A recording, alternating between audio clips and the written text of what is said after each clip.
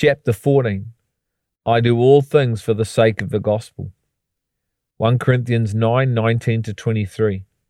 For though I am free from all men, I have made myself a slave to all, so that I may win more. To the Jews I became as a Jew, so that I might win Jews. To those who are under the law, as under the law, though not being myself under the law, so that I might win those who are under the law. To those who are without the law, as without the law, though not being without the law of God, but under the law of Christ, so that I might win those who are without law. To the weak I became weak, that I might win the weak. I have become all things to all men, so that I may by all means save some. I do all things for the sake of the gospel, so that I may become a fellow partaker of it. Living from freedom. We can see Paul's heart for the people who are yet to discover the truth being a person and not a set of facts, principles, or even promises. The truth has a name, and his name is Jesus Christ, and Paul's desire is that all would know him.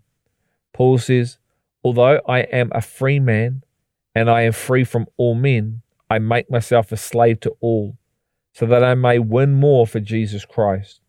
This is what love does and what love can do, even when it doesn't know those it gives its life for. With the freedom of life that Christ has given to him, Paul is choosing to serve Jesus by being a slave to all men in the hope that man will receive salvation. It is essential that we understand that although Paul says he is a slave to all, he says this from the posture and position of freedom in Christ. With his freedom, he is choosing to serve others and lay his life down for others and Christ, to see as many won to Christ as possible. This, once again, is the demonstration for all the church to follow and be imitators of. He is no longer a slave to sin, but a slave to righteousness through his obedience. Paul totally grasped the reality and the understanding of what it means to be a bondservant of Jesus Christ. There are 4 groups of people that Paul is laying his life down for. Number 1, to the Jew, he became a Jew. 2, to those under the law, under the law. 3, to those without the law, as without the law. 4, to the weak, he became weak. This pretty much covers all of mankind. In Acts 21, we see an example of Paul keeping the law in order to reach his fellow Jews with the gospel. The Jews of that area heard that Paul was teaching to forsake Moses' teaching, telling people not to circumcise their children, nor to walk according to the customs. Acts 21:21, and they have been told about you that you are teaching all the Jews who are among the Gentiles to forsake Moses, telling them not to circumcise their children, nor to walk according to the customs. Paul would have been teaching that under the new covenant, circumcision of the flesh is nothing, and that it is all about a circumcision of the heart by the Spirit and not by the letter of the law. This was once a requirement, but it is no longer required. Romans 2:28-29. For he is not a Jew who is one outwardly, nor is circumcision that which is outward in the flesh, but he is a Jew who is one inwardly, and circumcision is that which is of the heart by the Spirit, not by the letter, and his praise is not from men, but from God. The next part of this passage in Acts 21 is where we see Paul's love and devotion to God and people come to the fore. In verse 22, we see a question posed. Acts 21:22. What, then, is to be done? They will certainly hear that you have come. Whatever it takes. This is the question that the leaders of this area pose in relation to what Paul should do. Over the next few verses, we see the solution the leaders of the area come up with in relation to the problem. Acts 21:23-26. Therefore, do this that we tell you.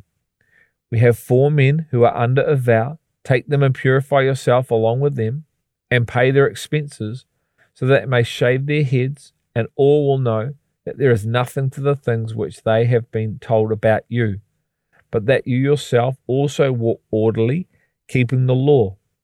But concerning the Gentiles who have believed, we wrote, having decided that they should abstain from meat sacrificed to idols, and from blood, and from what is strangled, and from fornication. Then Paul took the men, and the next day, purifying himself along with them, went into the temple, giving notice of the completion of the days of purification, until the sacrifice was offered for each one of them. Is Paul turning his back on what he believes and what he teaches? Is he turning his back on the work of the Spirit and coming back under the law? Is he looking for the favor and acceptance of man rather than the favor and acceptance of the Father? How can he teach the Galatians about the freedom of Christ has brought them into and warn them about going back under the law when he appears to do the exact same thing? What is happening here? Is the great apostle the greatest hypocrite? If you were to only look through the eyes of the natural or the physical, this is the outcome you would probably come to. How many times do we look through the natural, the temporal, the physical lens and then make a judgment about the situation? Most often the judgment we make is a self-righteous judgment of condemnation on the person. Would we make this judgment about Paul here and about anyone else who lives from so much freedom in Christ, because it tests just how much of Christ we are in, as opposed to living from a religious spirit? Is Paul going back under the law here by participating in the ceremonial practice? Yes, he is from a physical perspective, but not from a spiritual one, hence his own words in 1 Corinthians 9:20. To the Jew I became as a Jew, so that I might win Jews. To those who are under the law, as under the law, though not being myself under the law, so that I might win those who are under the law. Living from the flesh or spirit. Can we hear the words that lead us to see Paul's position, which is Christ-like? He is not under the law, but his actions certainly look like he is under the law. How can he say he is not under the law and then follow through with the ceremonial washing which fulfills the law? Certainly this must mean his actions are clear evidence that he is still under the law. As mentioned, this is how the flesh views all of this, because it cannot hear or see the true reality being outworked here. We must be of the Spirit to understand the posture Paul is living from. Otherwise, one will make a self-righteous judgment of condemnation upon Paul, which would be anti-Christ. It's called being free in Christ, to live like Christ, so we can have the greatest impact for Christ. Yet this posture is persecuted by the very people it attempts to reach because of the lack of spiritual hearing, seeing, and understanding. This posture of flesh only looks through the lens of the temporal and misses the point completely. In fact, it is operating from a completely different operating system than it is supposed to be operating from. Paul says in 1 Corinthians 9:23 that he does all things for the sake of the gospel, so that he may become a fellow partaker of it. It is for the gospel's sake and the advancement of the gospel that Paul keeps the ceremonial law or practice. The key words here are, he does all things for the sake of the gospel. We find another example of this in Acts 16:3, but this time it is in relation to Timothy. Paul wants to take Timothy on the journey he is about to undertake, but there is a slight problem. Timothy is uncircumcised, because although his mother is a Jew, his father was a Greek. This posed a problem because of the Jews in those parts, who Paul knew would not listen to someone who was uncircumcised. Paul then circumcised Timothy to prevent any unnecessary obstacles to the message of the gospel. Acts 16:3. Paul wanted this man to go with him, and he took him and circumcised him because of the Jews who were in those parts, for they all knew that his father was a Greek. What makes this act of love even more powerful is that it comes just after the letter was delivered to the church at Antioch, Syria, and Cilicia, saying that circumcision was no longer a requirement. The all things are not done for anything other than the gospel.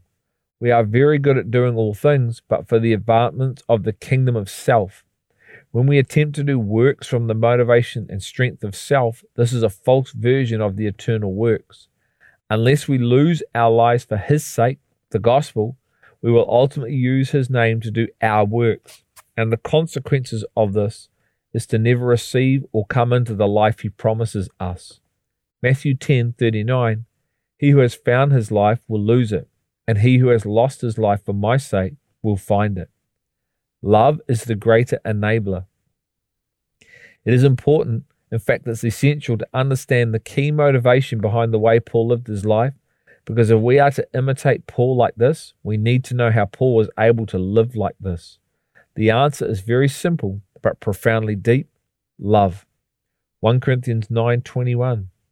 To those who are without law, as without law, though not being without the law of God, but under the law of Christ, so that I might win those who are without law. What does it mean to be under the law of Christ? It means to be under the law of love. Galatians 6:2. Bear one another's burdens, and thereby fulfill the law of Christ. Galatians 5:13-15. For you were called to freedom, brethren. Only do not turn your freedom into an opportunity for the flesh, but through love serve one another. For the whole law is fulfilled in one word, in the statement, you shall love your neighbor as yourself. But if you bite and devour another, take care that you are not consumed by one another. The main theme permeating through both of these passages is love. To carry one another's burdens in a Christ-like manner requires us to know and have received the Father's love within us. Does this sound familiar regarding the four postures Paul was modeling when he said he wanted to be all things to all men? In bearing a burden for a brother or sister and helping them walk with the burden, one is fulfilling the law of Christ or the law of love. It's important to know we can't fix the burden, nor are we called to, but rather to bear the burden with a fellow brother or sister in Christ. We are to be compassionate and have empathy for the person and their situation, praying for them and walking with them as God works things out in the person. God knows the best way to win people to Christ is to be operating under the law of love. When I say love, I mean the Father's love and not our limited human love. When we love like the Father, whether it be a fellow believer or non-believer, the grace that is released from us is all-consuming and powerful. As we fulfill and live out the second part of the Great Commandment, to love one another and lay one's life down for one another, the manifestation of God's glory is released through us for all to experience.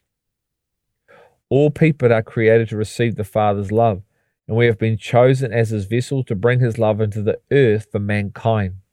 This is where I want to pick up on Galatians 5:13, because there is a warning for us in relation to our freedom in Christ and how we are warned by Paul not to turn our freedom into an opportunity for our flesh to manifest itself. With the freedom we have been given in Christ comes much responsibility, and God looks to see how we act with the freedom we have been given. This freedom hasn't been given for us to keep it to ourselves, and it most certainly has not been given so we can abuse or take advantage of others with our flesh. Freedom is not the opportunity to do what you want, but the opportunity to do what you were created for. God calls us to live free of hypocrisy and to be the demonstration of His life upon the earth. Hypocrisy is not love. Peter found himself living in a form of hypocrisy in Galatians 2:11-14 and was severely reprimanded by Paul in relation to this. Peter was freely eating with the Gentiles, intermingling with them and getting to know them, until the party of the circumcision came along and his behavior changed radically. The scriptures say he suddenly began to withdraw and became aloof to the Gentiles because he was in fear of the Jews. This then caused other Jews as well as Barnabas to join him in this hypocrisy. This is the complete opposite position to which Paul was living his life from, and Paul made Peter fully aware of this fact. Peter was living from a place of fear rather than freedom, and living from fear in a fleshly position. This was not a loving position toward his fellow Gentile brothers, but this became an opportunity for the flesh to manifest itself. God's grace has been poured out for the transformation of our lives, not so we can continue to live in sin or for ourselves. God's grace empowers us to walk out what truth calls us to. Grace that doesn't lead to transformation is demonic wisdom, painted up as the real deal. We can all manipulate the sayings of Paul to get what we want from the situation, circumstance, or relationship. The critical aspect of Paul's words are the last words here, where he says, I do all things for the sake of the gospel. We can paint things up to look like we do all things for the sake of the gospel externally, when in fact we do all things for the sake of self. The challenge is we may not even realize we are in this posture of deception. We genuinely believe we are doing all things in alignment to Him and His ways. How do we know if God allows us to do things He doesn't initiate? Through the development of a very close relationship with Him. God sees the true motive of our hearts and why we do what we do, and He will hold us accountable to these things. This is how we get people who say, Lord, Lord, we did all these things in your name, and Jesus will say to them, away from me, for I never knew you. I am sure none of us want to be the people who hear these words when we stand in front of Him at our judgment seat. Let us, as Paul did, with the freedom we have been given in Christ, choose to lay our lives down and do all things for the sake of the gospel of the kingdom. This is what it means to imitate Paul as he imitates Christ.